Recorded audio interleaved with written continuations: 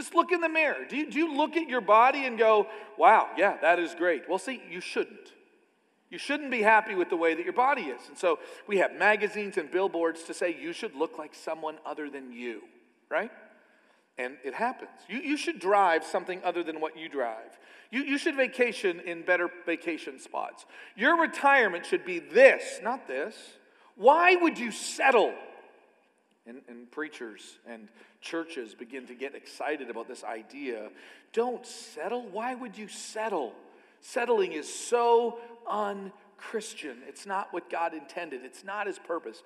God is this loving God, this great God, this giving God, this generous God, and God wants you to have this as well.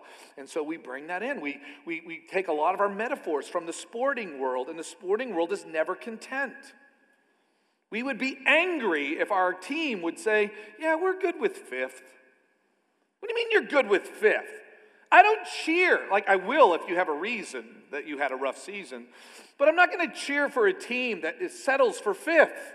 No. First and foremost, I'm a big Miami Hurricanes football fan.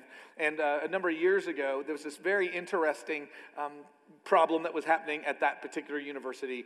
And they were describing how complicated it was to teach or to coach there. And one of the guys described, he was the baseball coach for the Hurricanes, and he made the comment, he said, when I interviewed here at the University of Miami, I kind of realized like how serious they were, how just not content they were when I went to use the men's bathroom and they had a runner-up trophy for the national championship as a doorstop for the bathroom. When I heard that, I went, yeah, no runner-up here. Right? Like, doesn't that just inspire you?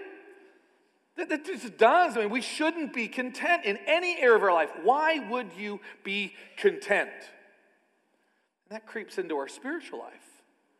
And I would even say there's a good side for us to not be content with our sanctification in Christ. That we want to be more like him, that we desire to be more like him. I love the idea of there being a holy discontent. That I might know him more and love him more. Our grow piece means that we want more. We talk about growing in our understanding of and obedience to Jesus Christ. Don't be content. Why would you be content? Right? We want to become more like the body of Christ. That's why we gather. We want to be more like the mission that God has called us to, and that's why we go. Why would we be content? And we as a church embrace that holy discontent. Man, we don't want to be content where Jesus Christ has called us to more and has inspired us to be more and has given us the power of the Holy Spirit to be more. But, like the Bible actually teaches pretty consistently, you should be content.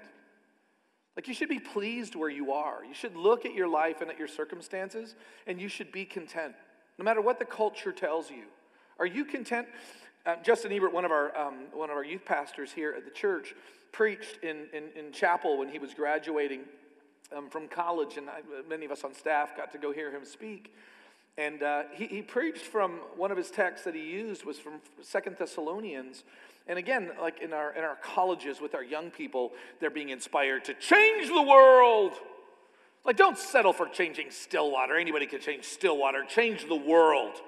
You can put an end to, what's the major problem that's happening today? You could put an end to sex trafficking if you just tried harder. And so there are all these change the world speeches, right? And everybody's excited. We're all going to change the world. We're not going to settle. We won't be content.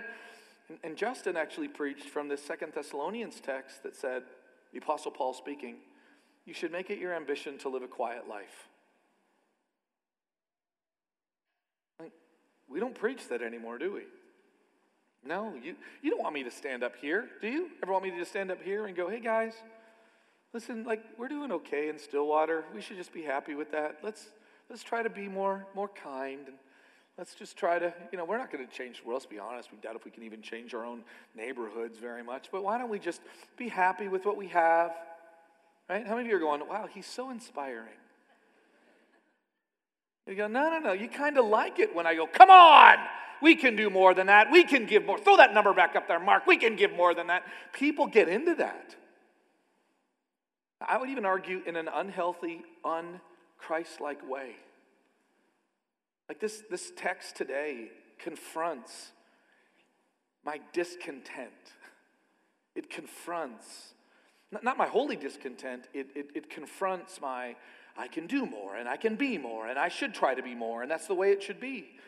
No, the Apostle Paul says, actually, that's part of your problem. Part of your struggle and part of your difficulty. Part of your, he's going to say it, part of your anxiety that you experience is your lack of ability to be satisfied in Jesus. Why?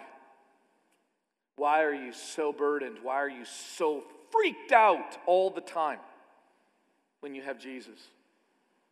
So we need this text. So the paradox will remain. It just will. The paradox will remain. What you and I need to ask for discernment by the Holy Spirit, which God has given us, those of us who have placed our faith in Jesus Christ, the Holy Spirit gives us discernment to say, should I be content with this, Lord?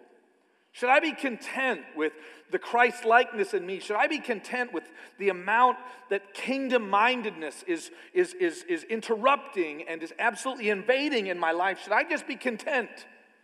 Jesus, should I be content with my life circumstances in terms of the marriage that I'm in? Those are tough questions. The Apostle Paul is going to answer all of them. Now, when we go back, here we are, we're going to be hitting these texts, and so we're going to be basically looking at like a part of this paragraph or this section of Scripture that Paul encapsulates the big idea, and then we're going to read the text together and kind of unpack it. That's our goal, is to let the Scriptures change us. So beginning in verse 17, the Apostle Paul is going to make a very bold statement describing the life that the Lord has assigned. The life that the Lord has assigned. Now, that is such a strange statement. Now, if I think I can back you into believing that. I think if I were to say, who is the one who's in control of all of the universe? You would say who? God. By the way, God or Jesus always works in these, okay? Since he says he was God. God or Jesus works. So who's in control of everything? God is. So who's the one that is aware of, and in some way, and I don't know how all of this works, he has brought you to this place. Who has brought you to this place, to your life circumstances? Answer? Yeah. But I think most of us kind of feel like, the way a lot of our culture feels, is that, why would God bring me to this place? This is a mess. Like my relationships are a mess, my job is a mess, my financial situation is a mess. Like, I know that I guess there's a lot of people out there that are really excited about where they are and where they're going. Not me. That was a rear view mirror position. It's long past.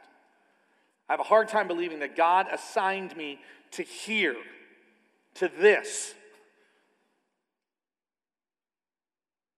Paul says he is the one that has brought you to this place. Now, as I unpack this, please hear me. I want to make sure that you know, I'm not asking you to passively think about or to passively just bask in the circumstances that you find yourself in. The Apostle Paul never does that.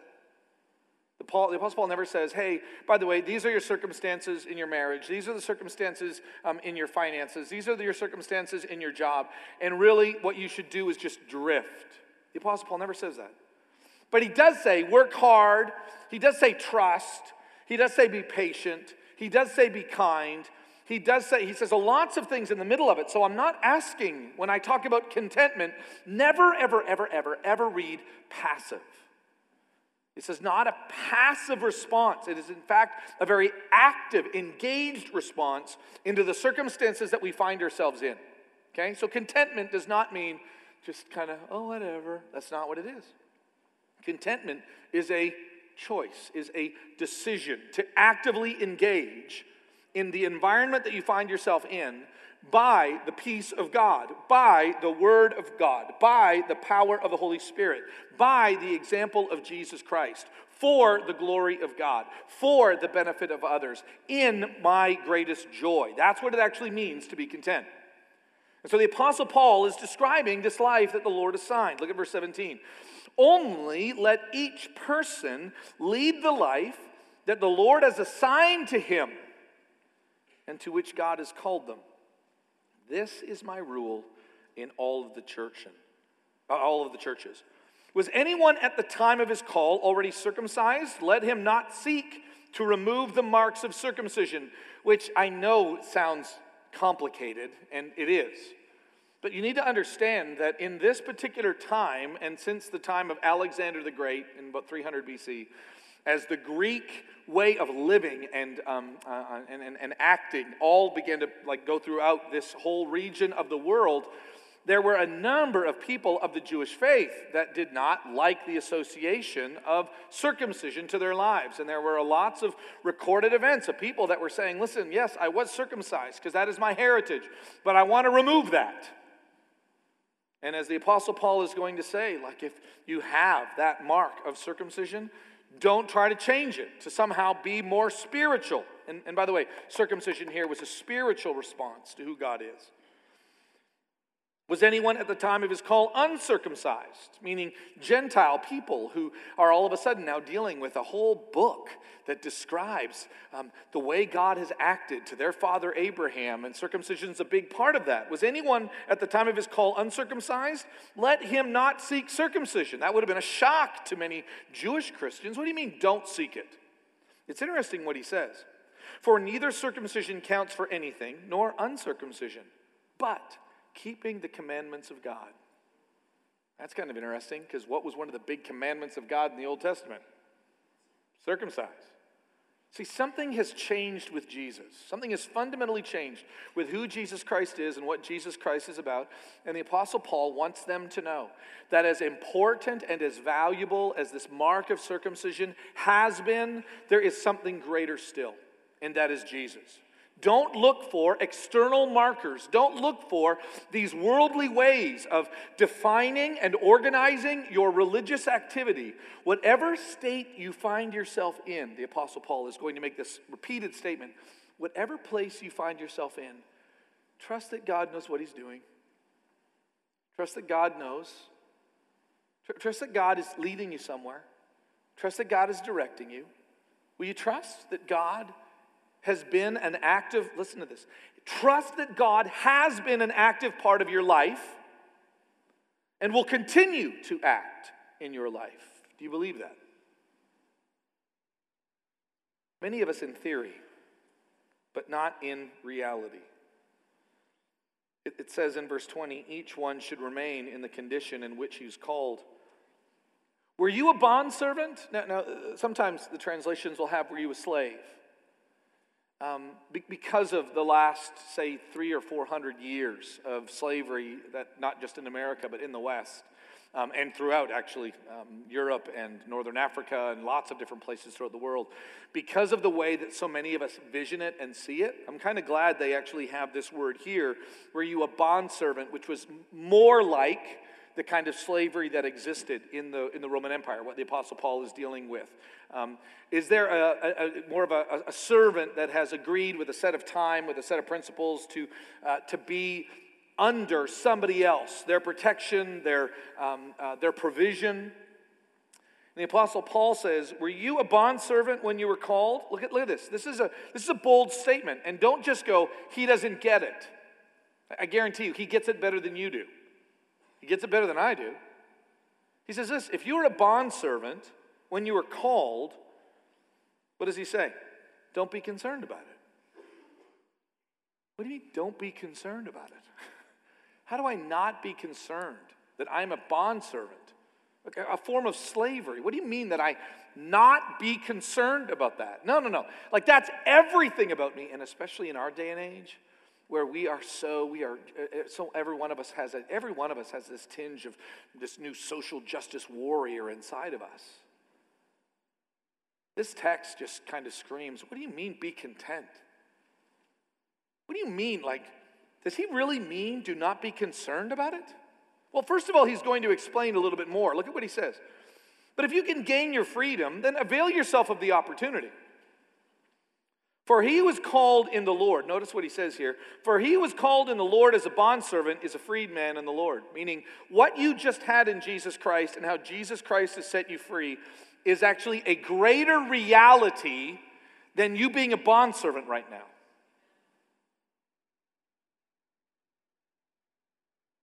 The church needs to hear that. The church needs to hear that the circumstances that you find yourself in, even if they're terrible circumstances, when you come to Jesus Christ, that is the ultimate trump card. And I'll be honest, the real sad part is most of us don't believe that. Most of us do not believe that Jesus Christ is so great, is so revolutionary, is so redemptive, is so restorative that there's no way that Jesus Christ can change the circumstances. I just love hearing stories of people that are in the worst of circumstances and they sing to God. How can they do that? How can people that just endure some of the most violent forms of slavery today, how can they sing to Jesus? What is wrong with them?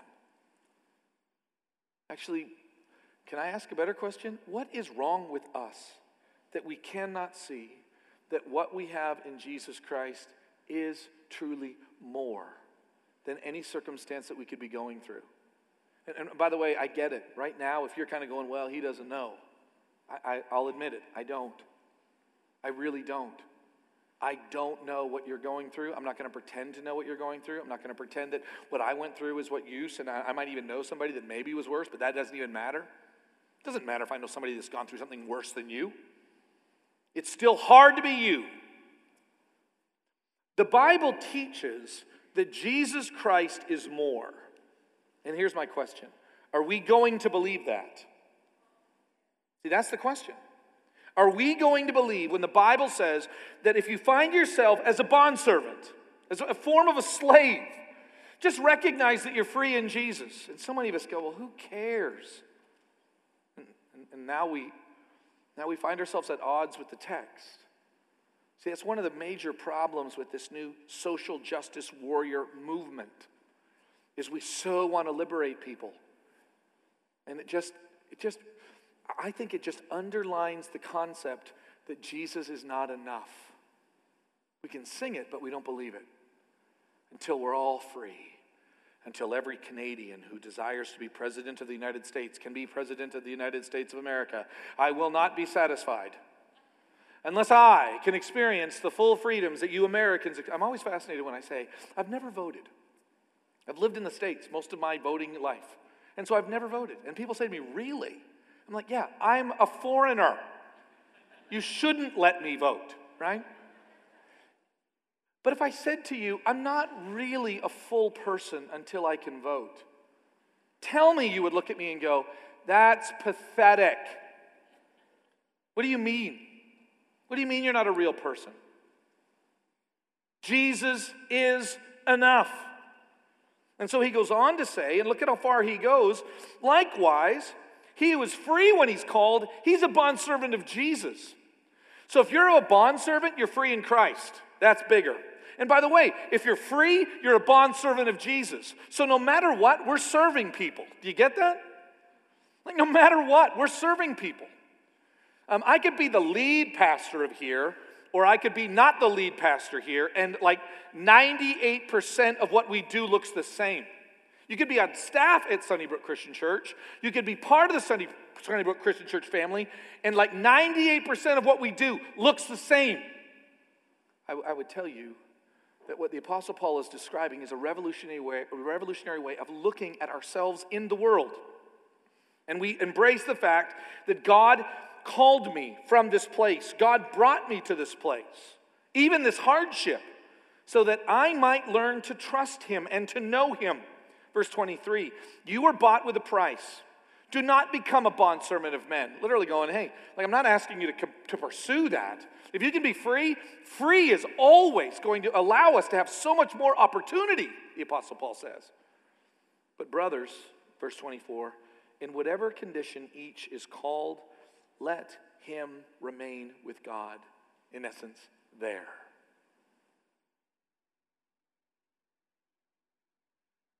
But my marriage is not doing it for me. I look around and I see others and it is for them. By the way, I'm speaking like hypothetically here, just in case you're going, really, I feel so bad for Jim. I thought Andrea was doing better than that. No, she's great. She's great. But I know a lot of people that didn't. How many of you did not marry Andrea? Raise your hand if you weren't able to marry Andrea. Yeah. Wow, most of you did, though. That's kind of weird. My marriage isn't doing it for me. And I really don't think I'll be able to experience all that God wants for me in this terrible marriage. I think I need to find another way out. I think I need to find, because I'll never really experience. See, the Bible doesn't just say, hey, you decided to get married, I'm sorry, that's the rule. You have to stay married. And the Bible didn't say, hey, tell you what, culture's changing, and so now we can do what we want. The Bible actually offered such a profound difference. It said, find your meaning and purpose in Jesus Christ. That's what the Bible teaches. So if my marriage isn't great, I have to just sit here passively and not do anything about it? No, that would be ignorant. No, you deal with it. If you're in an abusive situation, you get help. If you're in difficult circumstances and you require some counseling just to kind of process this, get some help. If you need someone to come in and to step in and to protect you, get some help. And we are a great place to help those that find themselves in difficult marriages who need assistance and help. And then in the midst of that, realize that God has you. What do you want me to say? God doesn't have you? Well, this book doesn't allow me to, whether you want to say it or not, this book doesn't say this. This book actually says, this is how you got here, God, and this is why you are here, God, and this is how we continue, God. Notice one of the most profound statements I've heard. I heard Matt Chandler, one of my favorite preachers down in the Dallas area.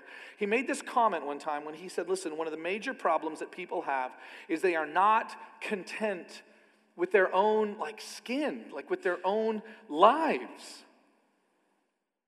He said, it is a sin to want to be someone other than the person that God has made you. He's not talking about a desire to become more like Jesus. He's not talking about the kind of contentment that is evil.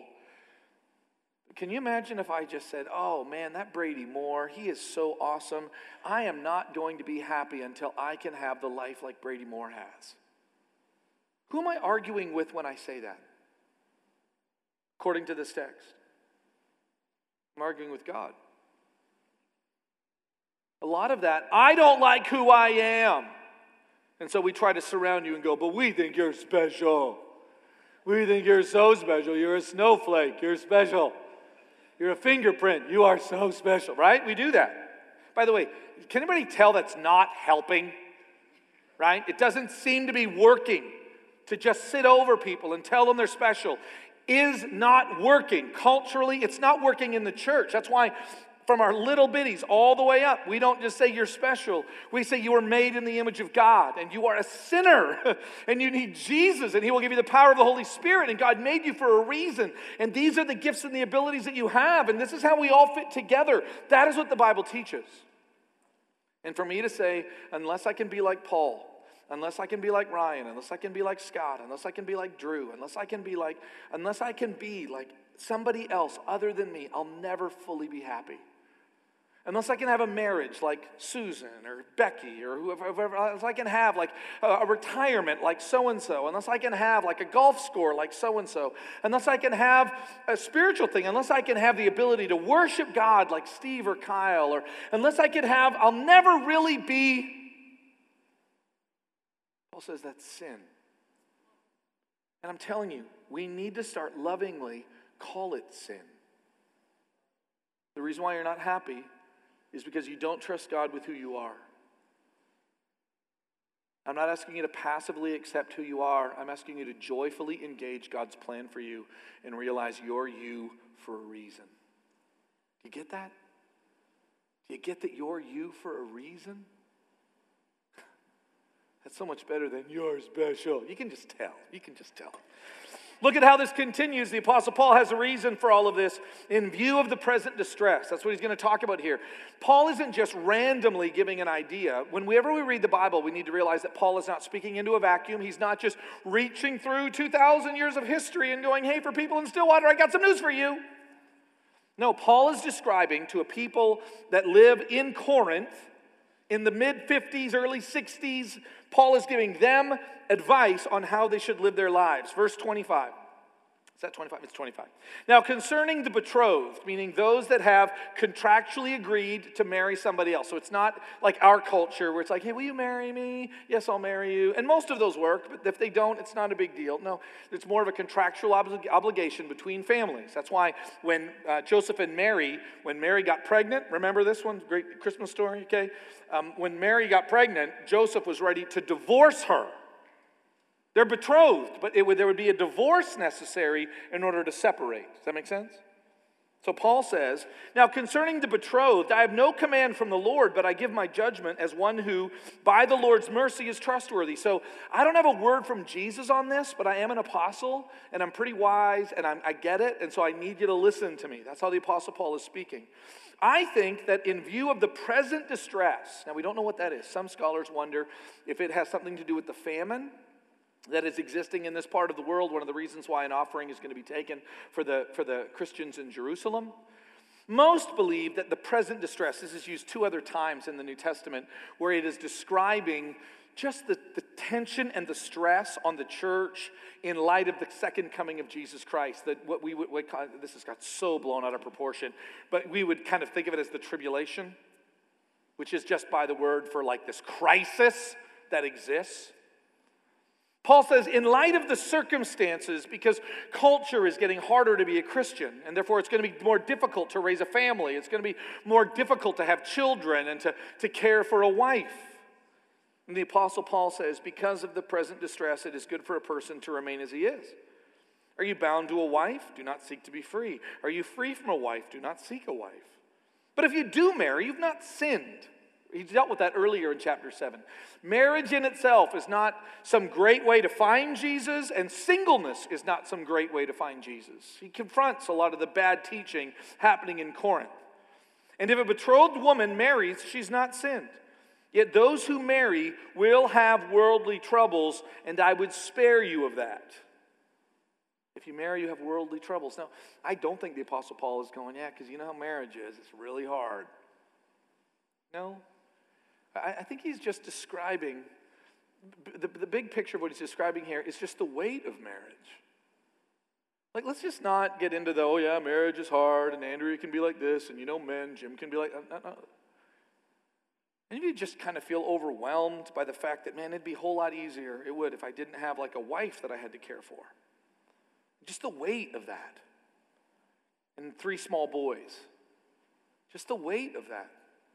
I think why a lot of people are running away from marriage is because, man, I'd rather try to figure out another way to do the emotional stress, the relational demands. And I have a hard enough time coming home and just not wanting to lose it. Man, it'd be a whole lot easier if I wasn't married. All I'd have to take care of is myself. The Apostle Paul's kind of describing that. When I get it. And in a time and in an age where it's going to be more complicated for you to feed a whole family, in a time and an age where it's going to be more difficult for you to hold on to a job in light of your commitment to Jesus Christ, the Apostle Paul says, I really need you to consider this in light of the present crisis, the present distress. Different translations put it in different ways. It's good for you to remain single. I want to spare you of the worldly troubles, the worldly weight of marriage, which, by the way, says that marriage actually does have those additional responsibilities and should. This is what I mean, brothers. The appointed time has grown very short. From now on, let those who have wives live as though they had none. Let those who mourn as though they were not mourning. Let those who rejoice as though they were not rejoicing. Those who buy as though they had no goods. And those who deal with the world as though they had no dealings with it. For this present form of the world is passing away. Now, again, we're going to think about this. We're not just going to read the Bible and, well, it says that if you have a marriage, act like you don't have one. We can be irresponsible. No, because the Apostle Paul also said, husbands, love your wives as Christ loved the church. So these verses need to be held together. And what is it saying? Basically what it's saying is, for those of us that have a marriage, and we need to have a marriage, and we have to have a marriage, and so I'll marry anybody. Who is he? I'll take him. I'll take her. I mean, she said hi to me twice. I'll take her, right? Is she a follower of Jesus Christ? Who cares? She went to church with me 2 times. I'll take her, right? And then you get married, and you're like, okay, why did I do this? This is a lot harder. It's harder to be married than it is to date, I promise you. And so we decide, man, I got to be married. Married is heaven. Single is hell. And so we have this marriage.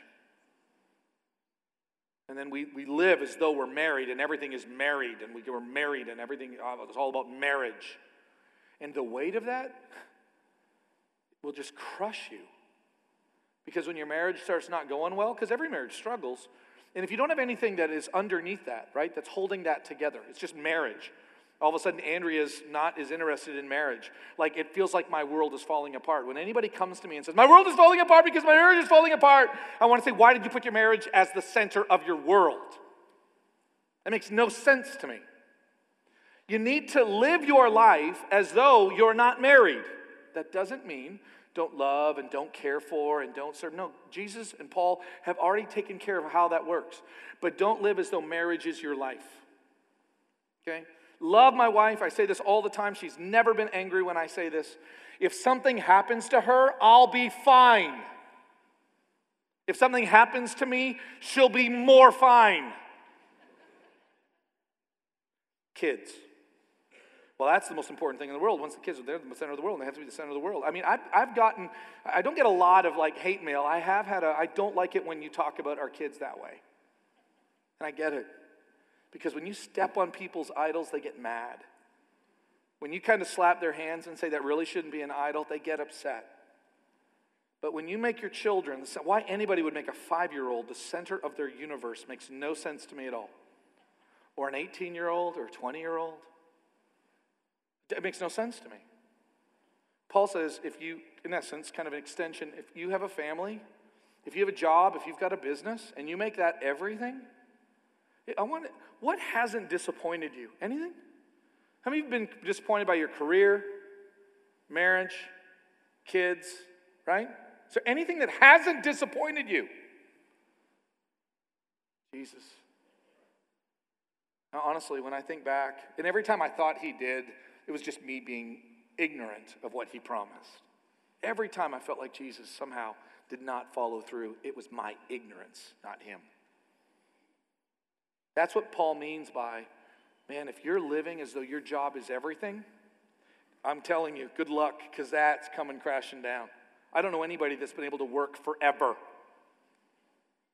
I don't know anybody that's been able to be married forever.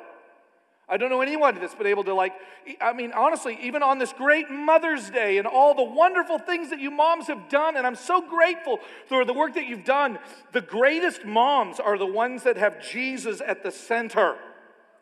And they allow their children to build their lives on Jesus, not mommy. Not mommy, daddy, Jesus. Do you get that? And that's what Paul is saying here. For those of you that have kids, Olivia, for those that have a little kid, Bethany, for those that have a little child right inside of you, and that is just awesome, right? And you're so excited, and you should be excited about that. If that becomes the center of your world, they will all disappoint. The only one that doesn't disappoint is Jesus. That's what the Apostle Paul is saying. Paul says this. Why are we doing all of this? Because he wants us to be free from anxieties. Who would like one more thing to worry about? Raise your hand. Anybody? Come on, one more thing. I can give you one more thing to worry about. Apostle Paul says, I want you to be free from anxieties. The unmarried man is anxious about the things of the Lord, how to please the Lord. But the married man is anxious about worldly things, how to please his wife. So in this sense, it's not worldly like it's bad. It's worldly like it's temporary. Andrea and I are not going to be in heaven all freaked out about how to please one another. We won't be.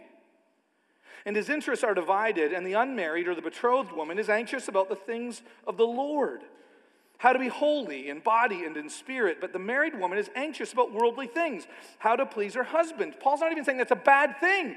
It's just one more thing to take care of, like puppies. It's just one more thing to take care of. They're not bad, they're cute, but they're one more thing to take care of. And the Apostle Paul says, I say this for your own benefit, not to lay any restraint upon you, but to promote good order and to secure your undivided devotion to the Lord. I want you to be free from anxieties. And again, whenever you take something other than Jesus and you put it at the center, you might as well just sign up for anxiety, because it's going to let you down. It's going to, I promise you. And Paul's saying, why would you want to add an anxiety to your life? Why would you want to do this? My desire is for you to find your peace and your hope in Jesus Christ, and there alone. So, do you get the reason why all of this is happening? I really don't. I've got people coming, they're freaking out about their job, they're freaking out about their family, they're freaking out about the economy. I just have nobody coming in and really freaking out about Jesus. And now, this is where I feel really, convicted, deeply convicted this past week working through this, is that when I meet people with anxiety, I don't spend enough time asking them like what they're building on and what they're trusting, and I need to spend more time there. I need to spend more time encouraging people. Well, maybe the reason why you're so freaked out about your job is that you think if you don't have that job, and if that job's not satisfying you, then you don't have a life, and that's actually a lie. I'm not telling you to quit your job. I'm not telling you to not work. I'm just telling you maybe your job isn't God. And maybe the reason why you're freaking out because the way your kids are acting is because you have put too much of a burden on your children, too much of a burden on your job, too much of a burden on the United States government, too much of a burden on, you name it.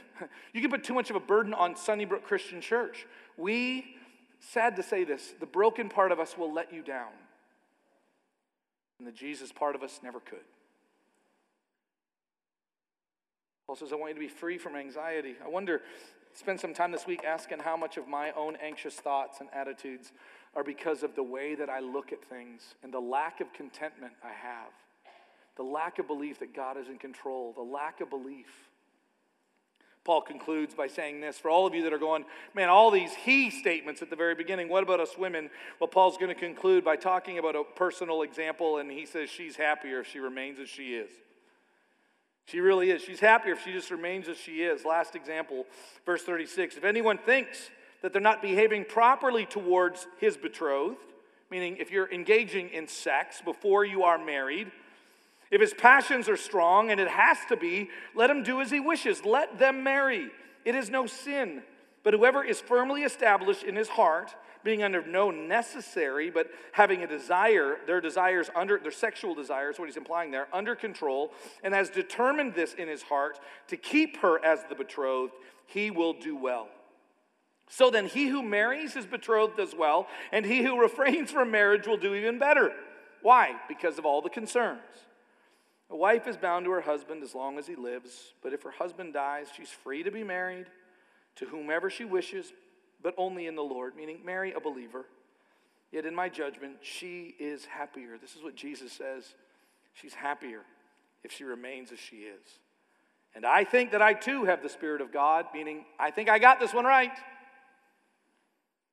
Like Paul really does believe, as crazy it might sound in our culture, that no matter what circumstances you find yourself in, no matter what your health is, no matter what your job is, no matter what your marriage is, no matter what your kids are, no matter what country you're living in, no matter who's the president of the United States, no matter who's going to be the president of the United States, no matter if Alabama wins another national championship, no matter, even if OU wins a national championship, like all those things, none of that matters as long as Jesus Christ is the center of your life.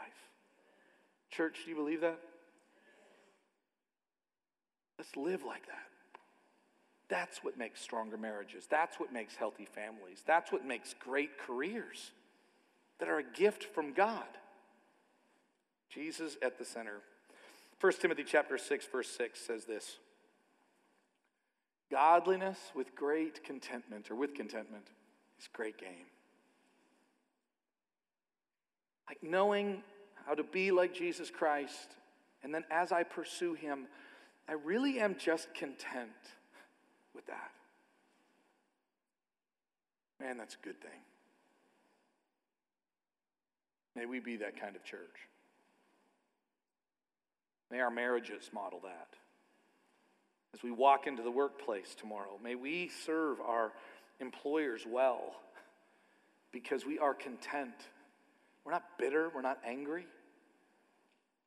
When we walk to school tomorrow, for those of us that are still in the school environment, may we respect and appreciate what education can do and what it can't do. And we give it all there for Jesus. When we honor our moms, can we love our moms for who they are today and be grateful for who they are today? Not who they haven't been. Just realize that even the ones that struggle are a gift from God.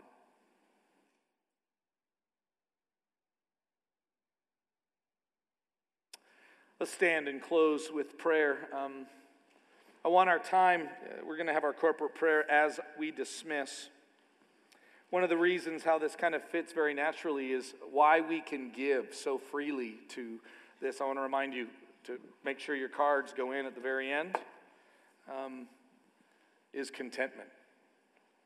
A real contentment with my place in life and my purpose in life. And even though my kids will not see, as little kids, the building that is to be, that's okay because that was God's plan. And so it's a joy to give anyway. And I'm excited, not just about what's going to happen there, but what's happening in us. And may we truly be content for the glory of God, for the benefit of others, and for our joy. Let's pray. God, thank you. First, I want to give you praise and thanks for the conviction of our own brokenness. God, every one of us has trusted something other than you to provide meaning and purpose. Job, education, career, family. These good things that you've given us have become central things, and they have disappointed us, and they have made us mad and angry, and they've caused us to sin. And thank you for Jesus, the remedy of all things.